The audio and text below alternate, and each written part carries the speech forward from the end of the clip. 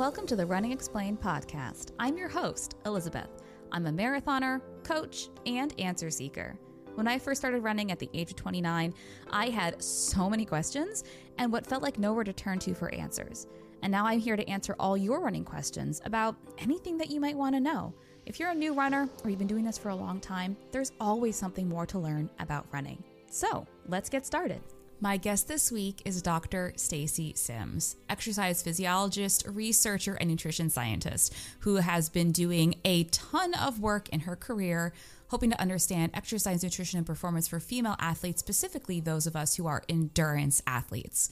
Dr. Stacy Sims' work has been a huge foundational component of my education, both as a runner and as a coach. And so getting the chance to talk to her today for this episode was a huge treat.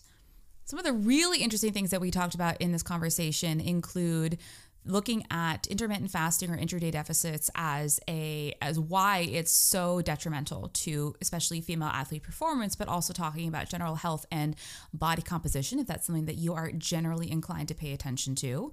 We also talk about ways to periodize your nutritional sources when it comes to training in terms of influencing your gut microbiome. Trust me, it makes sense when you listen. Talking about using different sources of carbohydrates in training rather than possibly just relying on ultra-processed carbohydrates that you will also be utilizing in a race performance. Some really cool stuff there. And we also talk about cycle syncing and some of the research that she and other researchers were initially working on, how that's been co-opted and twisted by mainstream marketing in terms of having everything synced around your cycle. Is there any validity to what those coaches are selling you? Probably not. And we talk about that as well. So we cover a ton of ground in this conversation, and I hope you please enjoy. Dr. Stacy Sims, welcome to the show. I'm excited to have you here. Oh, thanks for having me. I'm looking forward to chatting. Absolutely. So I have to say your book, Roar, was, I think for me, an inflection point in my career as a runner, as an athlete. Up until that point, I had been doing the very trendy, low-carb, keto, endurance, fat-adapted thing.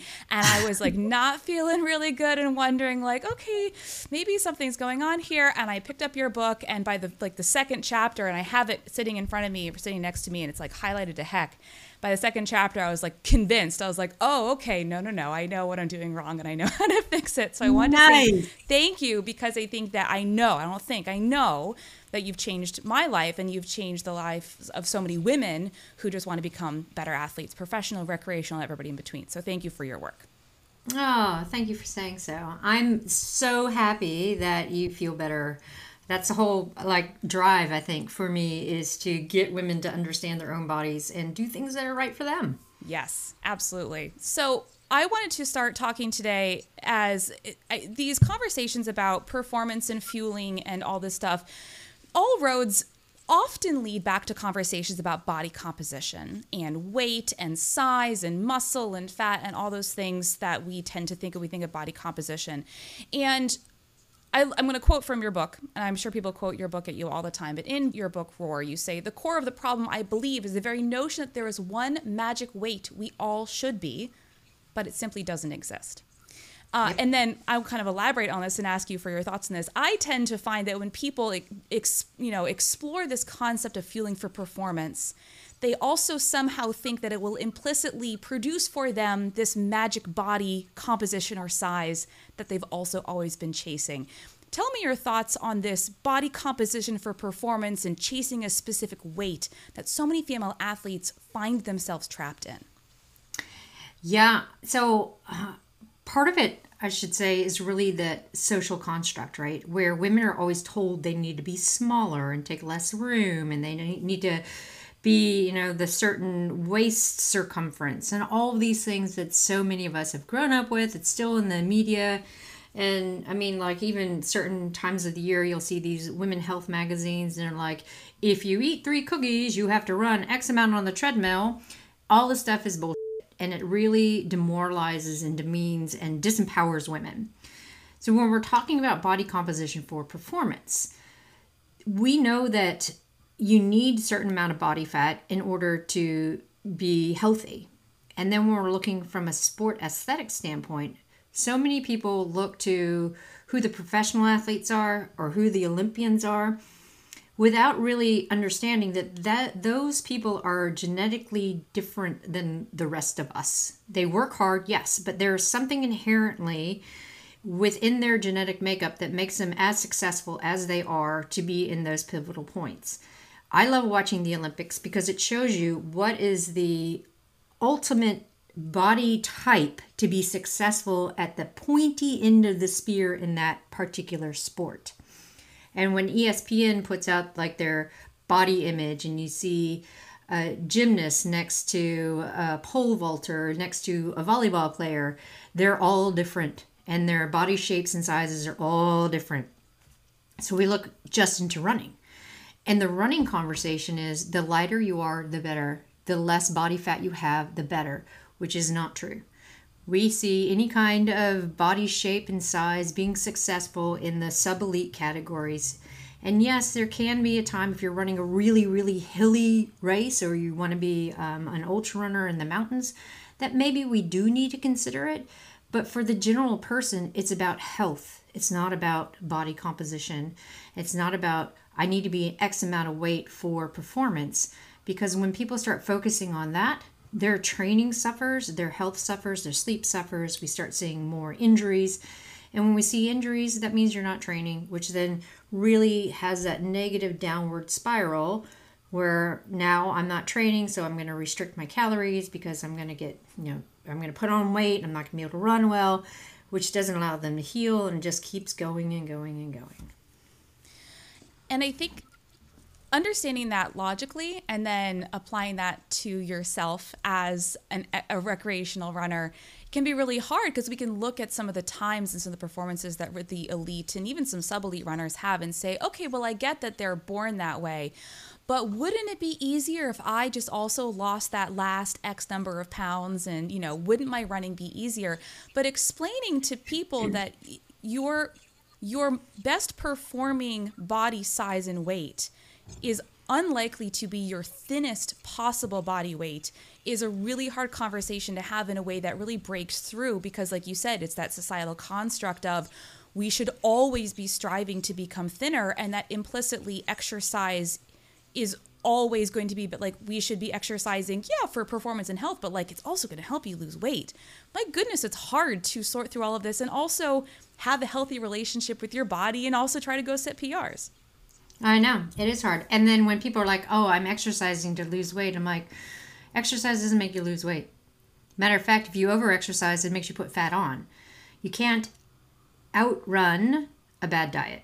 You can't outrun mistiming of nutrients. So, that whole condition that we've had, calories in, calories out, do exercise to lose weight, it is definitely a misnomer when we're looking at it from a health perspective. If you do nothing and you start exercising, yes, you'll lose weight because it's energy consumption.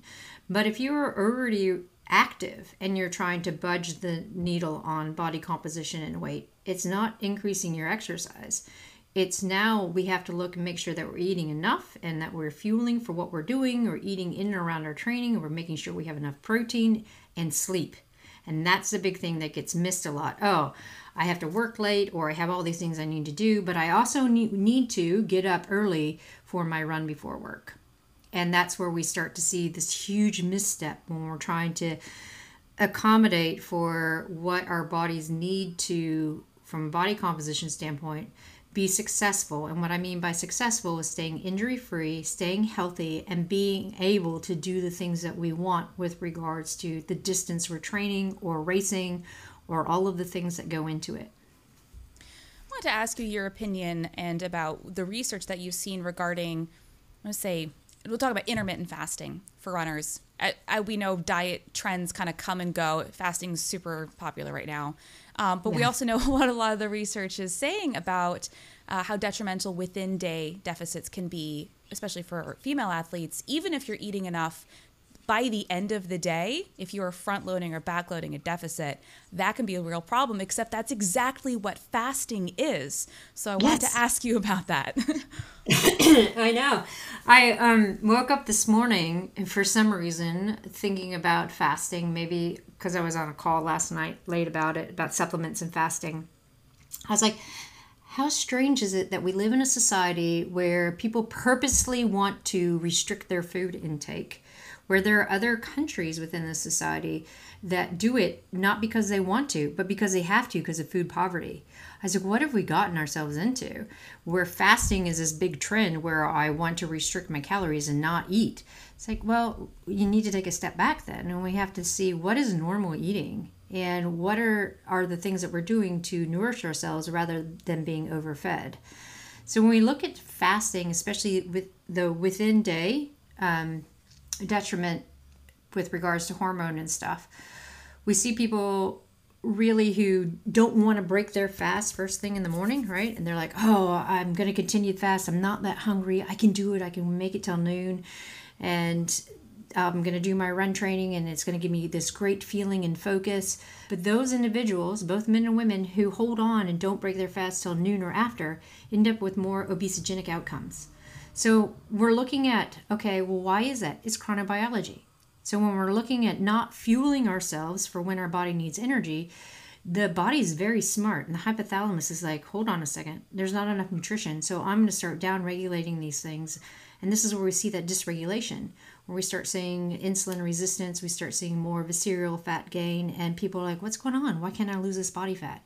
So unfortunately, in the active population, especially women, when they do this and they're like, I'm having more body fat than I want, I must not be training enough and I must be eating too much. So then like more stringent on their fasting instead of actually pulling back and going, wait, I'm not giving my body the food and fuel it needs to overcome this stress. And running in itself is the stress, and you need to fuel for it to then overcome that stress to get fitter and faster. I want to dive into this more because this is something that and I'm not a dietitian, but my goodness, I hear a lot of this from a lot of especially the female athletes. I mean, I will say that there are definitely some male runners I work with who we've had to have the conversation about fasting and how it's not something you should be doing. But specifically, like, why is this specifically a problem for our female athletes? Let's say we're getting up at 5:30 in the morning, I'm going to the track and doing my interval workout, and then coming home, showering, getting the kids ready for school, have my day, and then at 11 o'clock, I'm getting my lunch together, which I'm calling my first meal of the day. And I think one of the problems is for so many things that happened in our bodies that a lot of these shifts and issues take so long to accumulate. So you might have somebody who's been doing this for a couple months, maybe a year, and they're like, I feel fine. I don't think anything's wrong. But what's really happening in our bodies when that happens? Yeah, so for one, women need more carbon. We need to be fueled when we're exercising. And that really comes down to the hypothalamus, where we see in women, we have two areas in the hypothalamus that have kisspeptin neurons. And one area is really responsible for body composition, appetite, thermoregulatory control. The other one is endocrine function. So if we are going and we're doing our track workout fasted, or maybe on black coffee, coming home, showering, get the kids out the door, and then finally, 11 o'clock, having food, what we're signaling to the hypothalamus is that we're under significant stress. So even if you're not seeing body composition changes, so many women walk around tired but wired. So they're like so exhausted, even if they think they're sleeping well, and they just can't get on top of it. And so they'll go through their training, they'll go through their day, and they're just kind of like in this continuous kind of fog. And it is because they're sympathetically driven. They haven't been able to get out of that sympathetic drive because it's a stress response. If you're not fueling, one, you're not able to hit the metrics that you need to necessarily within your training to get the training stress, so your body responds by adapting to get fitter and faster without injury.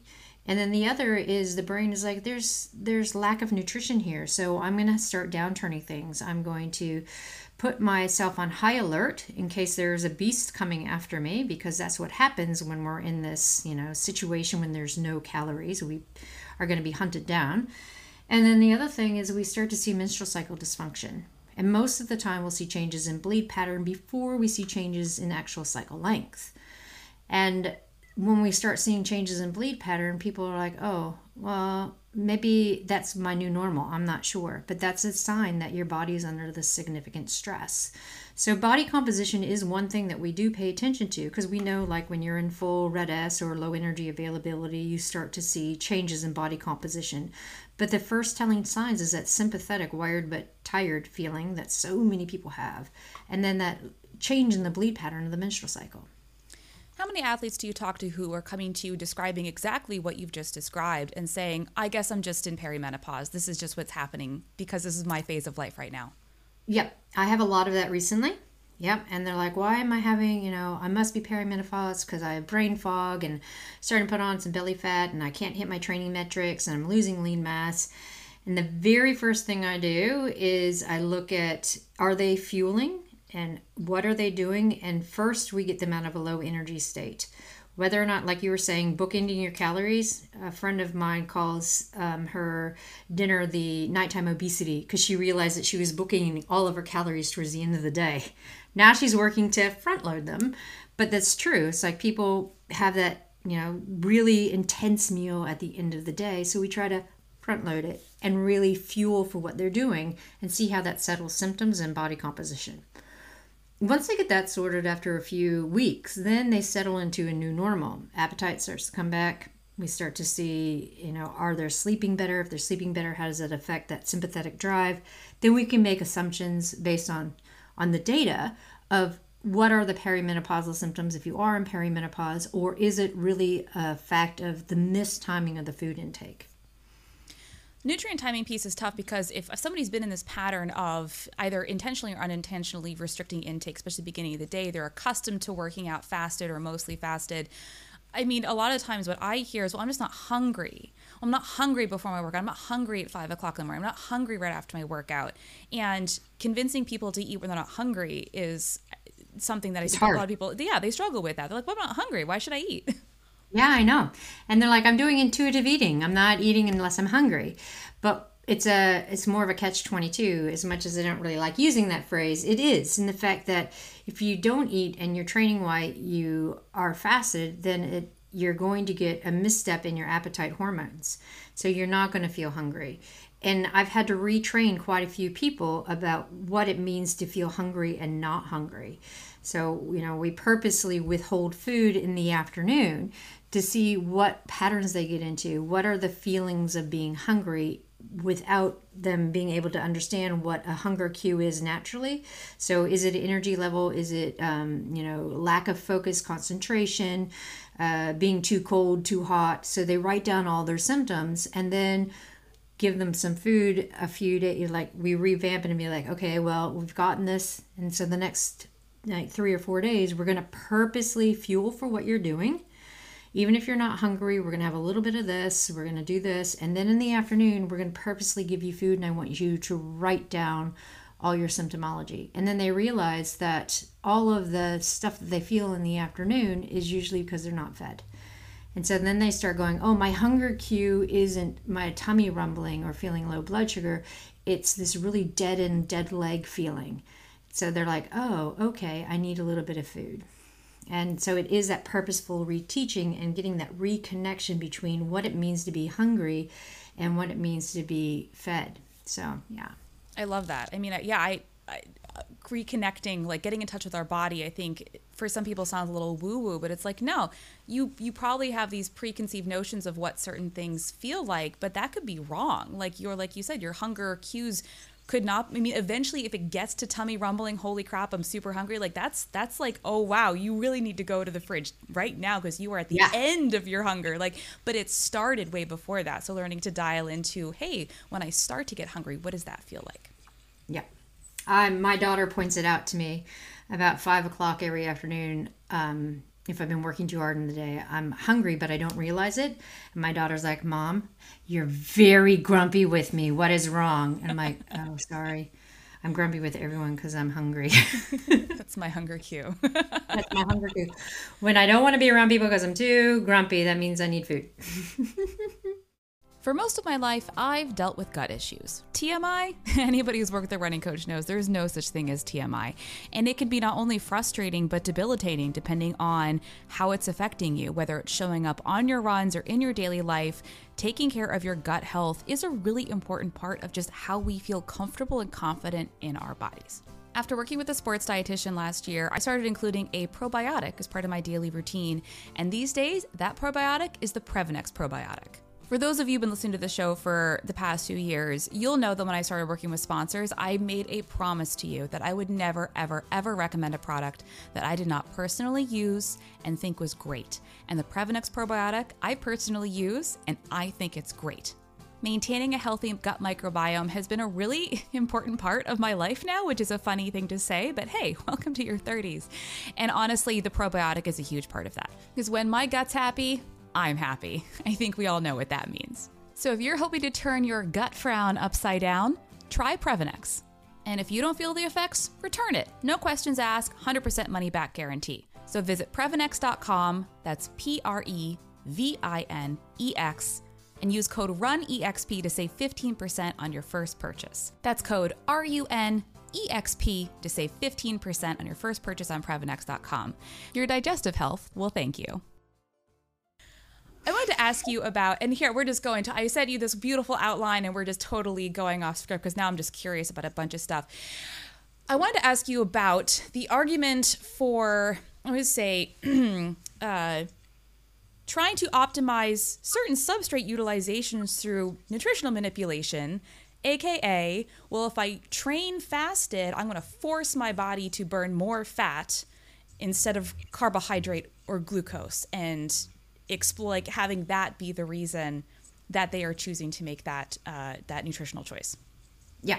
I tell men when they want to become more like women, they should do that, because men are not, quote, metabolically flexible.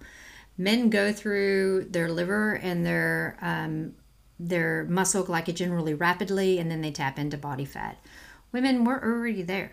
By the nature of being born XX, then we have incredible amount of protein within our mitochondria that creates a translocation for a plasma membrane protein, the CD36, to really increase fat utilization. And we also have different receptors within the liver that when we start getting low blood sugar, it's like, whoa, I'm not relinquishing my glycogen. I want to burn more fat. So women are already at their maximum fatty acid oxidation capacity. Then we can add in estrogen and progesterone, and those two also have an effect on the fact that women use more fatty acid. So when I get that argument of, I want to increase my fatty acid oxidation capacity, and I was like, you don't need to. You don't need to do that. We don't need to do, quote, metabolic flexibility training. Women are already metabolically flexible.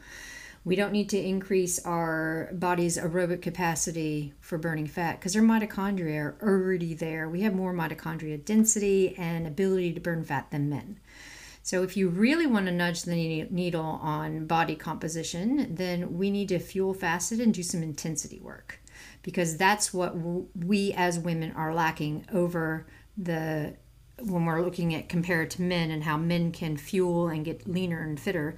We really have to work on that top end. We have to work on that anaerobic capacity, because that's going to trigger more of an epigenetic response to get rid of the serial fat through crosstalk between the muscle and the fat. It's going to get rid of that subcutaneous or the typical body fat through crosstalk. So that's what we have to work on, not the long, slow, fasted stuff. That's also tricky to balance, though, especially when we have people who are really used to doing, Orange Theory fitness 5 days a week, a lot of super intense CrossFit, and following their low carb recommendations. We end up with people who are doing a lot of really high intensity exercise, and it's really imbalanced. Yes, and I am so tired of women going, oh, I'm so afraid of carbohydrate. I was like, my lunch every day is 2 pieces of toast with salt and butter. I love it. It's great. Carbohydrate is good.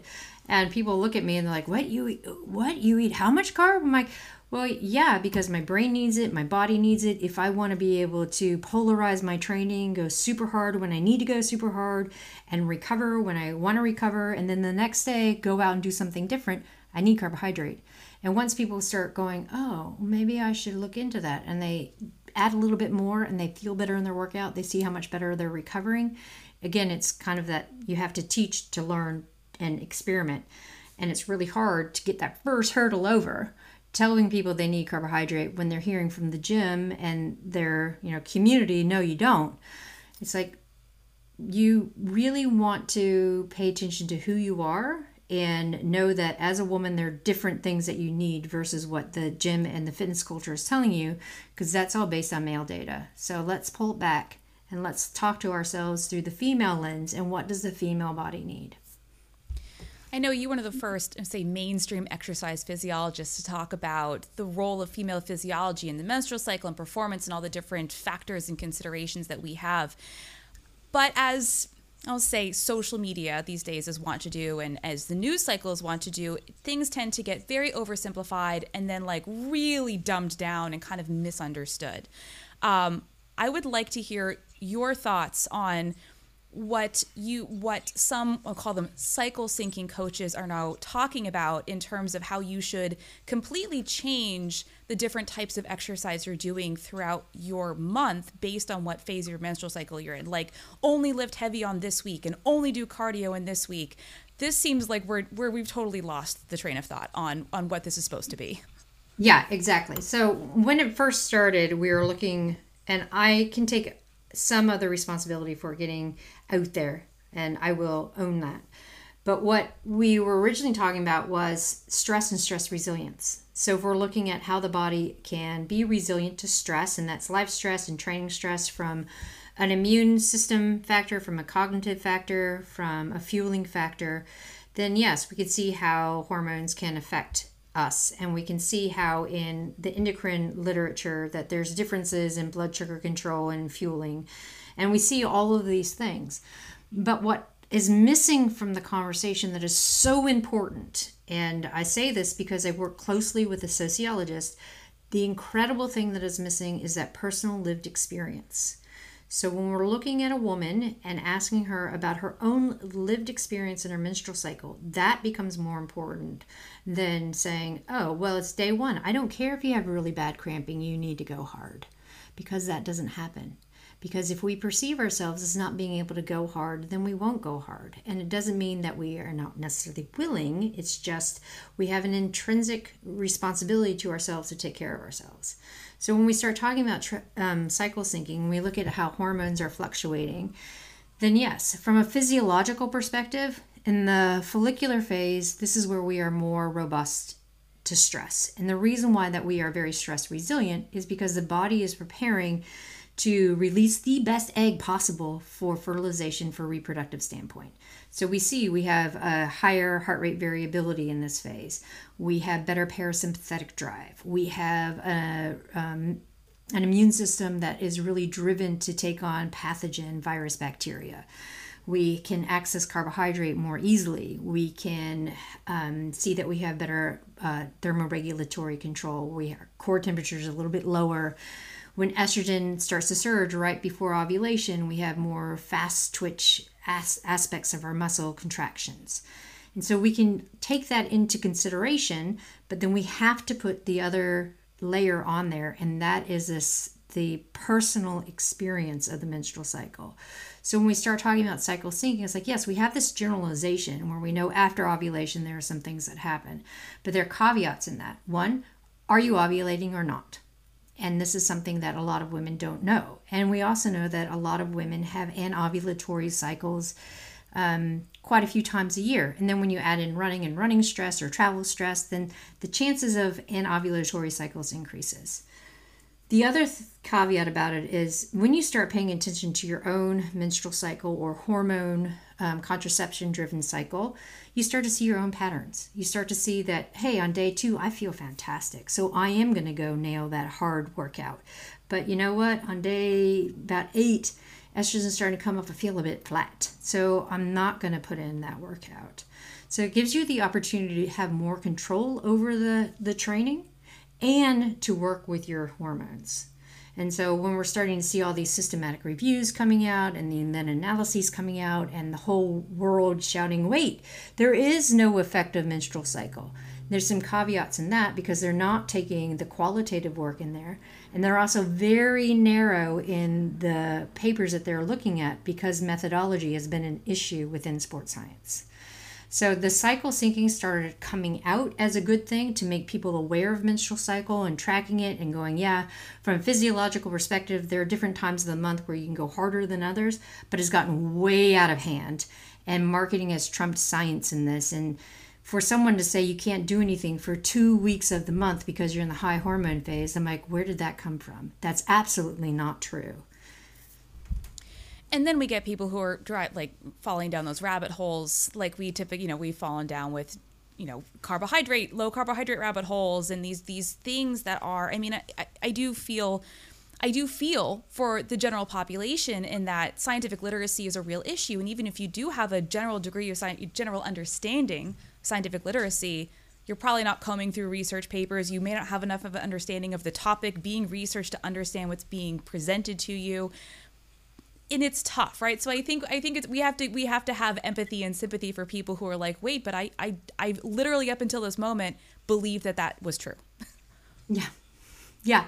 And the other thing that isn't talked about is the political arena within academia, because you'll see these purposeful groups all putting out certain different research that might be contraindicated to each other, as because it's not necessarily the research, it's the author bias that's coming out. And the general layperson doesn't understand that political ramification. So I feel like as academics, we have a responsibility when we're disseminating information to not have that bias. But not everyone feels that way, which is really unfortunate, because then we have all these myths and mixed messages that confuses everybody. Sometimes when we talk about the quality of research, a lot of the questions they have is, well, where did the funding come from? Who's funding this study? And I mean, studies have to get funded by somebody, but you are thinking more about when we talk about, we all have our own biases about everything, right? We are all biased in some way about basically everything. It's very hard sometimes, you're saying, for some people to implicitly or explicitly remove that bias from what they're studying and what they're looking at. True, very true. But one of the things to remember is that the funding body doesn't have any kind of a real say on the outcomes. You have to apply for grants, go through it, and so, say a pharmaceutical company wants to help fund research on hormone contraception. They're not going to tell you what the outcomes are going to be. It's like, as a scientist, you're looking for funding.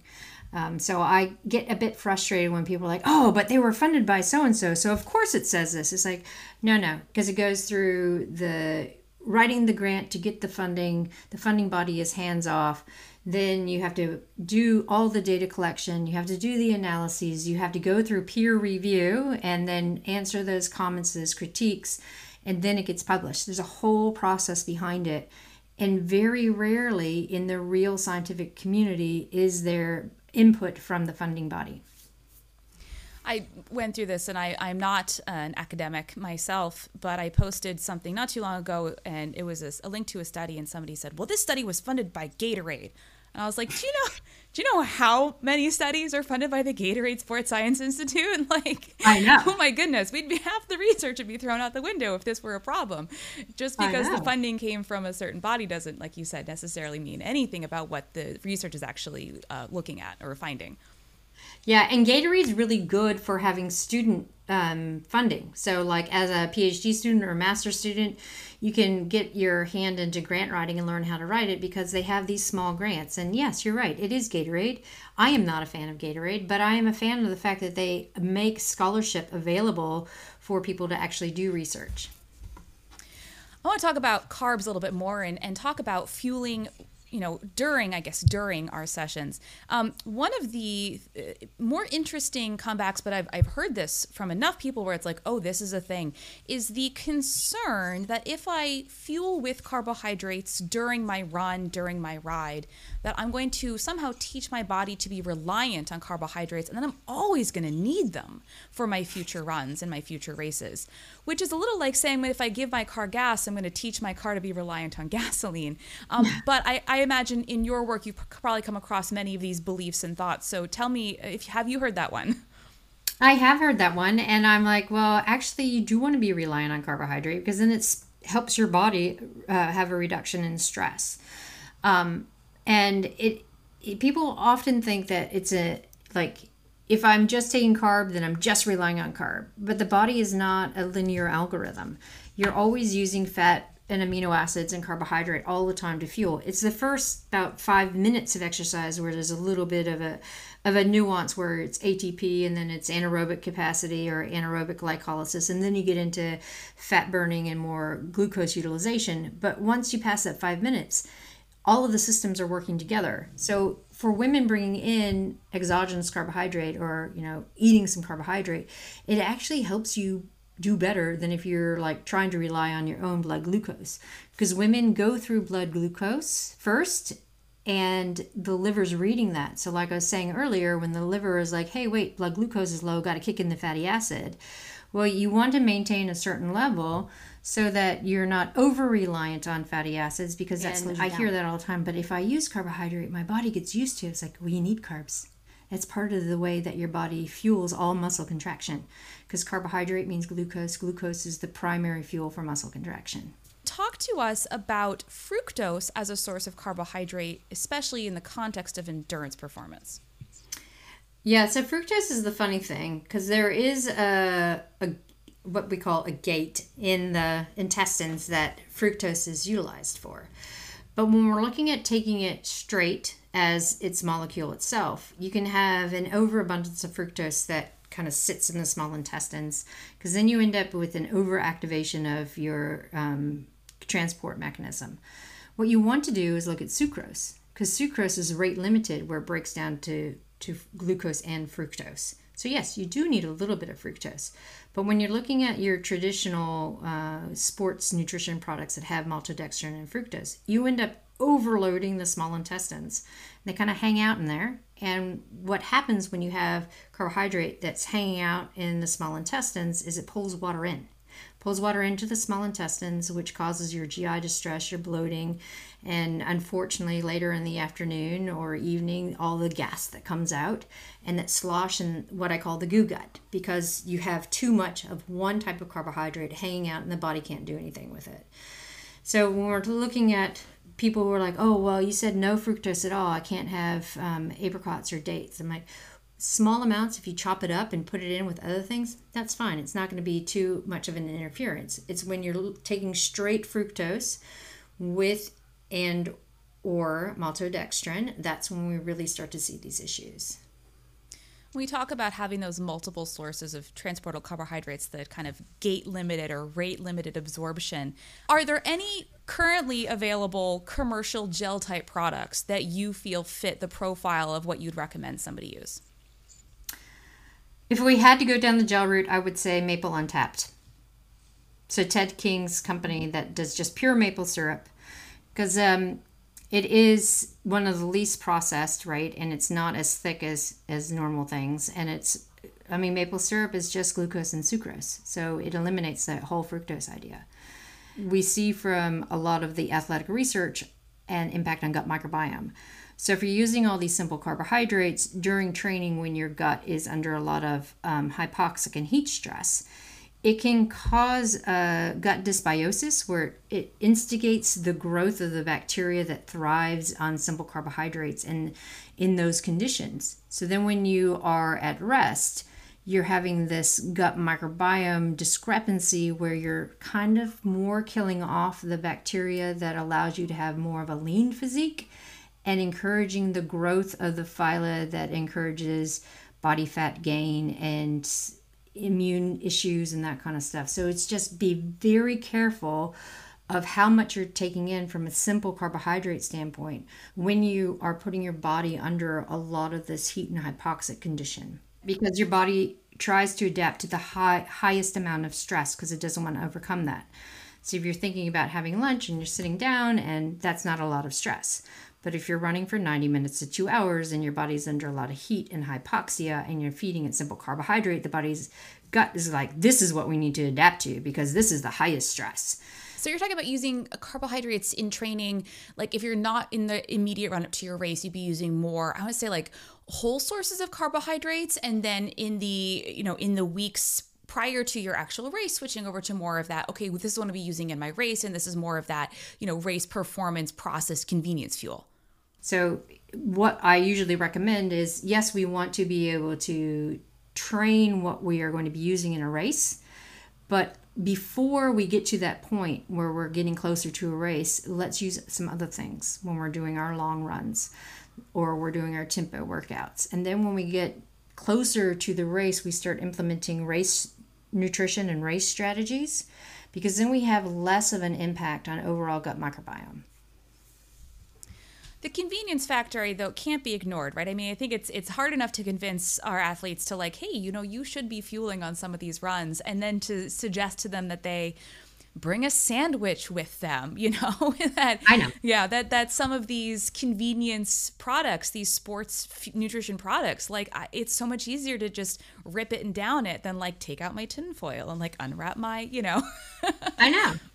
So what I tell people when if you're going to go out for a 90-minute run, if you're eating, within the hour before you go, then you're topped up with fuel. So then for the last half an hour of the run, you can use glucose tablets, because glucose tablets will boost your blood sugar and it doesn't even affect digestion because they're pretty much being absorbed in the mouth. So you're not going to have that gut response, the gut bug response, because it's not being digested like a gel is being digested. If you're going for a longer run, so you're going over 90 minutes, then this is where we need to start investigating some other sources. So this is where a low fructose dried fruit might come into play, because you're not going to be doing intensity work for over 90 minutes. It's going to be a little bit lower intensity. So you can think about taking some figs or mushed up, or you can do like taking the Trek mix from Trader Joe's and dumping it into a food processor, blending it up, and then you have little bites. And so you can put a little bite in, right? And then chomp chomp gone. It's just getting used to that idea where, yes, it's convenient to rip open a gel, and you see people with their gel flask and they're taking a sip, and I was like, you have limited space for fluid. So if you're going to carry something that's going to hydrate you, because when you're thinking about running and how impactful it is on the body and the gut, it's better to be hydrated to help with some of that stress rather than to be hypohydrated and throwing back the gels, which is going to cause a lot of distress down the line. I know one of the things you advocate for is separating your fuel from your hydration. For me personally, I feel like it's easier to control them when they're separate. Like if my needs are different on one day, I can increase my fluid intake and it's not tied to my carbohydrate intake. Talk to me about that. And I guess talk about hydration needs for our female athletes. And is there anything that we may have been taught from research that was done on our elite male athletes that may not translate to what our female athletes need? Yeah, so I'm completely with you, separating them. It makes sense because what you're doing on the day dictates your fuel needs and in some regard your hydration needs. So if you're going to go for a long, slow run, then you want to rely more on hydration and maybe some glucose tablets or some dried fruit. But if you're going to be doing intervals, then yeah, you want to have hydration, some quick carbohydrate. But what is that? It's different. So like you're saying, it's different. When I talk about food in the pocket and hydration in the bottle, it comes down to the hydration factor, because so many people walk around in a hypohydrated state. And when you start exercising in that hypohydrated state, as a woman, you hold on to more heat and we have less opportunity to lose it.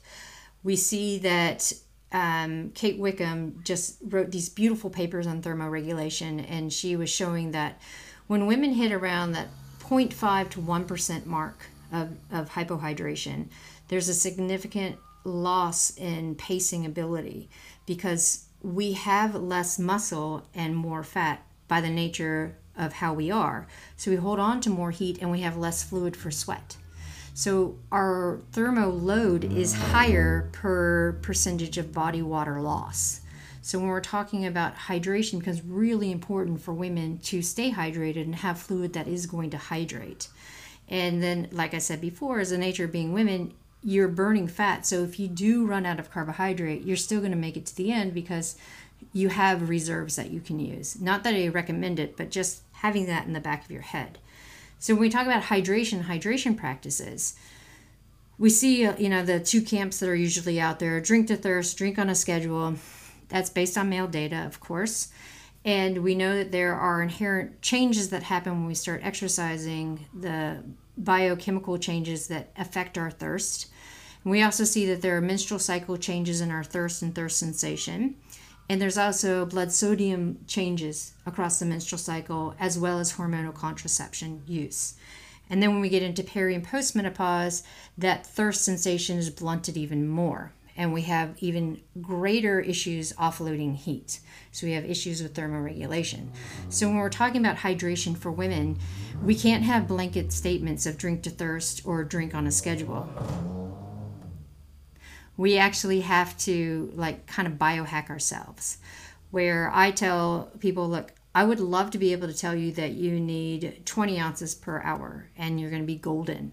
But I don't know, one, how hydrated or hypohydrated you are at the start, what your, how well you recovered from yesterday, what your environmental condition is, where you are in your menstrual cycle. Even if you tell me, I'm not 100% sure because of hormonal fluxes. So let's not dig ourselves into the weeds. Let's take a bottle, but before we go, we're going to pee on a urine dipstick, and we're going to see what your specific gravity is. Then I want you to go out and do your normal hydration and your normal run and come back and do it again. And let's see what that specific gravity change is. And then the next time we go out for that same run, based on what that data is, I'm going to give you some prescriptive guidelines. So maybe it is drink to a schedule, but that's just because I want you to sip, sip, sip along the way. It's not I want you to guzzle.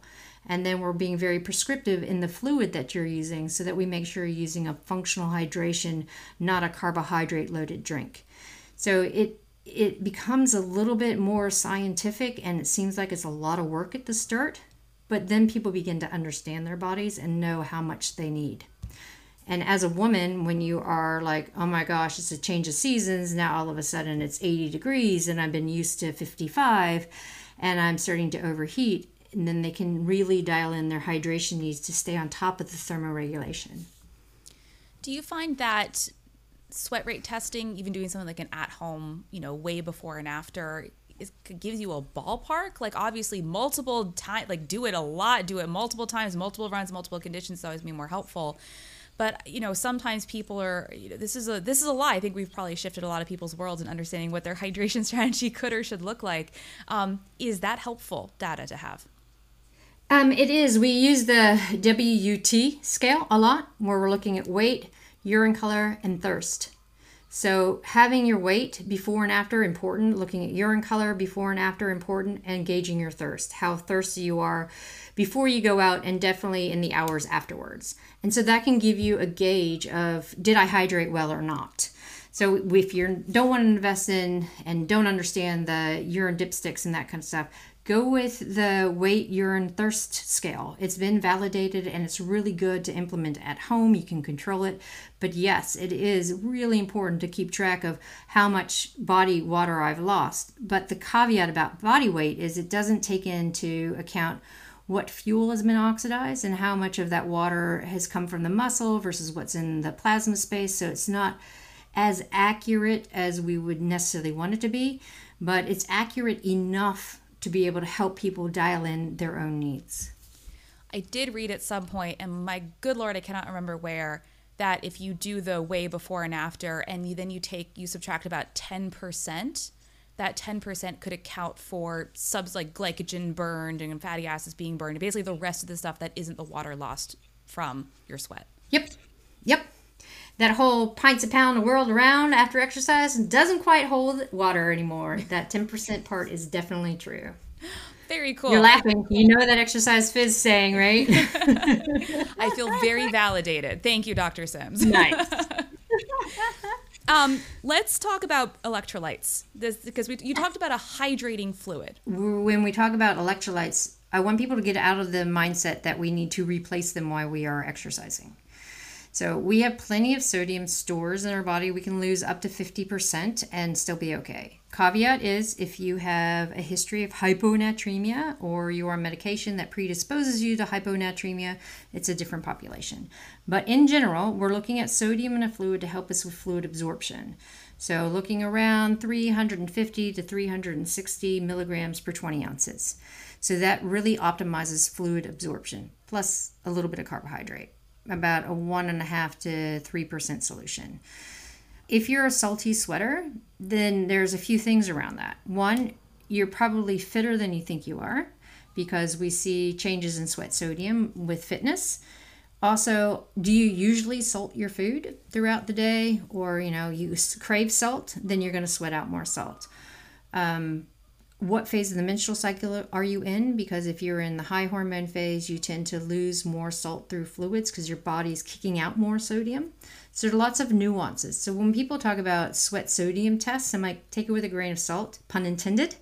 What we want to do is we want to make sure that what we're eating and drinking has sodium in it to help with fluid absorption. And then when you're thinking about, but what about magnesium? What about potassium? What about salt tablets? No, that's all in the mindset of replacing electrolytes. And we're not in that business. We're in fluid absorption. And then when you are eating real food afterwards, that's when you're replacing your lost electrolytes. If you're doing Kona Ironman, that's a different story. Then we have to look at other things. But even up to a 4-hour ultra run, then we still just look at sodium as fluid absorption, not salt tablets for sodium replacement. And I do know we have triathletes listen to the show, and obviously ultra runners as well. I think a lot of the things we're talking about here are, I'd say, our normal distance endurance events, right? Marathons, half marathons, maybe you're particularly 50K, yeah, up to 50K, yeah. Up to 50K, right? But as soon as you get into that 8, 9, 10, 12 hour, like that's right. That's a separate conversation. And hopefully if you are going for that long, you will take the time to biohack in a good way, like what you actually need, and not just say, I read it in a book somewhere. Exactly. This is all supposed to be something that works in conjunction with each other. You can't just say, well, I fuel during my run, so that absolves me of the fact that I'm not eating for the rest of the day. Like this all works together. It does. Absolutely 100% works together. It's like the pyramid, right? You can't have the pointy top without all the other stuff underneath, so that it all works together. Yes. So I know we are just about out of time here, but I did want to ask you one question because I'm very excited to know. Is there any research that you know of that is currently being conducted, or that you are going to be conducting on topics that you're like, I cannot wait to see what they find? So there's lots of research going on in the female athlete space, which is fantastic. There's quite a few groups doing more on red S prevention, which is interesting, but not as interesting as some of the other things that are going on. We currently are working on one that I'm really excited about, and it makes people feel a little bit squeamish when I talk about it, but I'm going to tell you anyway. We are collecting full menstrual fluid, so not just the blood, but we're looking at full menstrual fluid, and we're looking at comparing that to serum blood markers for early indication of PCOS, endometriosis, inflammation, and quantifying what heavy menstrual bleeding is. Part of it is advocacy, because we think about all the people who are out rurally and can't afford a doctor, but they have these issues that are going on, or people who just live really far away and they can't get to a doctor if something comes up. Building at-home kits so they can test their menstrual fluid and see. So that's something that I'm really excited about. Oh my gosh. And I know. And people are a little bit squeamish. So part of it is also focus groups to see how it will be, received. If you're like, you can do this at-home kit to see if you have PCOS or endometriosis, early cancer diagnosis, all these kinds of things. We'll see how far down we get. But you have to use your menstrual blood. So for me, I'm like, yeah, no problem. But if I talk to my sister, she's like, ew. I was like, yeah, I know. So that's something I'm excited about. And then we're doing a lot of mixed method stuff. So we're really trying to get after and understand what young female athletes versus older female athletes feel about menstrual cycle or hormonal contraception, and how that impacts themselves with regards to how they want to train, how they want to talk to their coaches, because there is a disconnect in the education and the conversation. So using the qualitative and the quantitative to bring things together to encourage the conversation and the education appropriate for particular populations. So. Oh my gosh, I am excited about those. Cannot wait. Cannot wait to see those findings. Dr. Stacy Sims, thank you so much for your time today. I really appreciate it. It's been a bit of a like, am I in a dream? Reading your book a couple years ago, talking to you today, sharing your wealth of knowledge and wisdom with us. Thank you so much. Thanks for having me. It's been fun. I hope hope you've enjoyed this episode. Don't forget, you can always find and follow me on Instagram at Running Explained. And if you're looking for a coach or a training plan, check me out. Visit my website, runningexplained.co. That's runningexplained.co. See you next time. This content is not intended to be a substitute for professional medical advice, diagnosis, or treatment. Always seek the advice of your physician or other qualified health provider with any questions you have regarding a medical condition.